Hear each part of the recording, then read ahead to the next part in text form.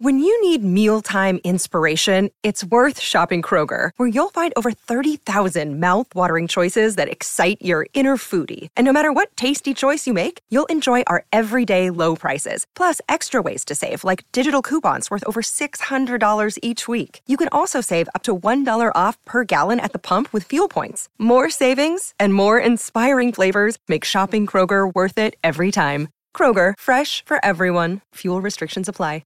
The Bulletin. It is time for the Bulletin. My lord, there is so much sport going on. Do you know tonight that the Silver Ferns take on the unemployed Australian Diamonds in a Netball International? Yeah, they still haven't resolved their contract dispute with Netball Australia. They've been essentially out of work for 2 weeks, but they'll be at work. Makes a whole heap of sense to this small brain. Luckily, we've got a big sporting mind joining us now as we talk a variety of topics. This is the Bulletin. Tom Bartlett, come on down. Good to hear from you, friend. Good morning, Daniel. How are you? I'm very, very well. That sort of Silver Ferns Diamonds game has completely snuck up on me. I'm sure you though, wouldn't have snuck up on you, mate. No, it hasn't snuck up on me.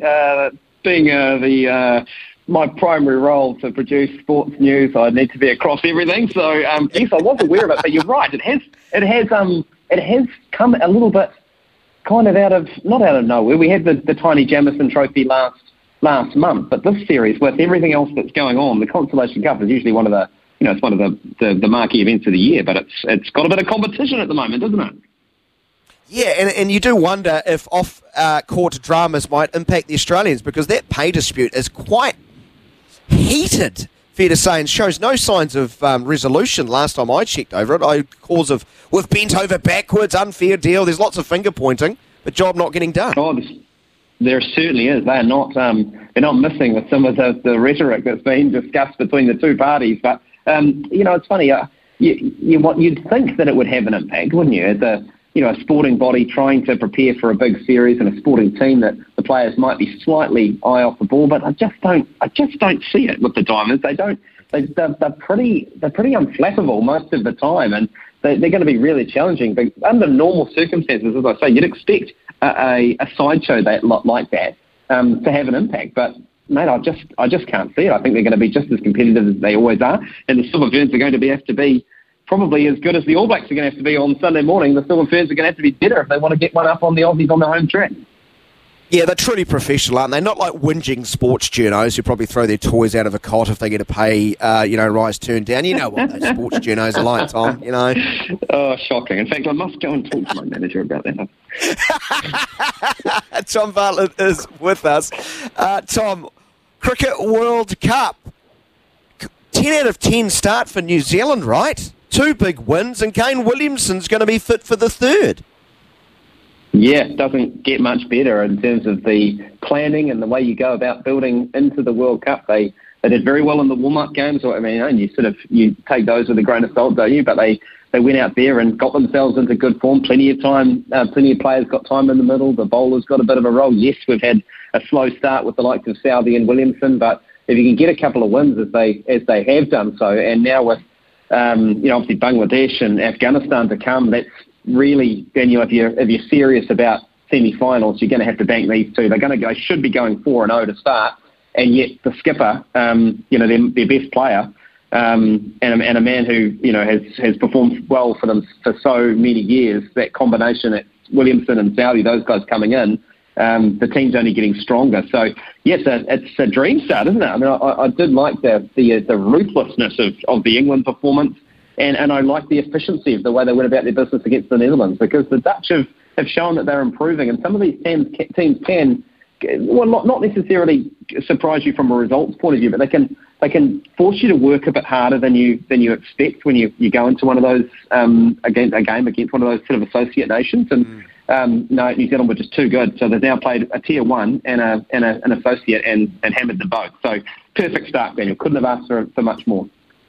I think the greatest compliment I saw to New Zealand was, and I can't remember who put it out, it was on social media, someone saying that the Black Caps are the most boring team in the world when they take on a side who is clearly of weaker talent, because New Zealand are just so efficient in every aspect. They never allow a side into a game. Yeah, I think it's a very good way of putting it.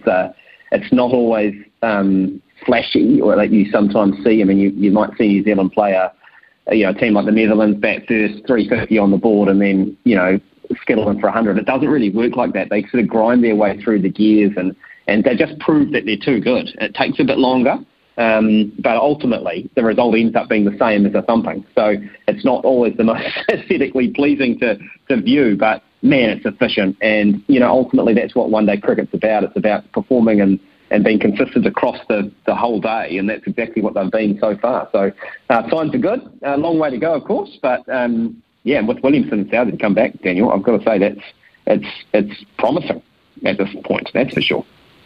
We're going to catch up with Crash Craddock after 11 o'clock. Big game tonight. South Africa up against Australia. South Africa looked like a thumping batting lineup, while Australia need to bounce back from their loss to India. Tom Bartlett is with us for the Bulletin. All right, let's go from one cricket World Cup to another. Let's head further north, up towards France.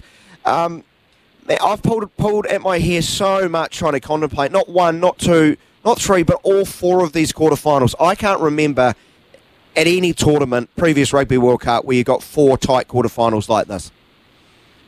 Yeah, it's interesting, isn't it? So much focus, Daniel, is on the two quarterfinals that feature, the four top-ranked nations in the world. But actually, when you just go quarterfinal by quarterfinal, and we've had a lot of discussions in this newsroom here about where these are going to go, I would not be comfortable putting my neck out for Wales or Argentina. I'm not entirely sure where that one's going to go. I feel like the Pumas should probably get it done. I don't really know whether Wales have really been challenged that much, but having said that, though, they went 4-0 in the pool stage.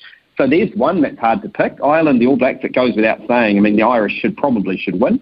But you'd never write off the All Blacks in a quarter-final against a team that's never gone past the semis before. Then you move across England, Fiji. On paper, England should win it easily. But it's not going to happen, Daniel. They're not going to win that easily. If they do win, they're going to have to fight for every inch of ground they make. The Fijians will bring plenty of heat. They will play a lot better than they played against Portugal. So that's a hard one to pick. And then the hardest one of all for me, France, South Africa, flip a coin. So, I think your summation there is difficult. I know there's a lot of talk about possibly, are we going to see a Northern Hemisphere sweep in these quarterfinals? Yes, maybe. Could we see a Southern Hemisphere sweep? Absolutely.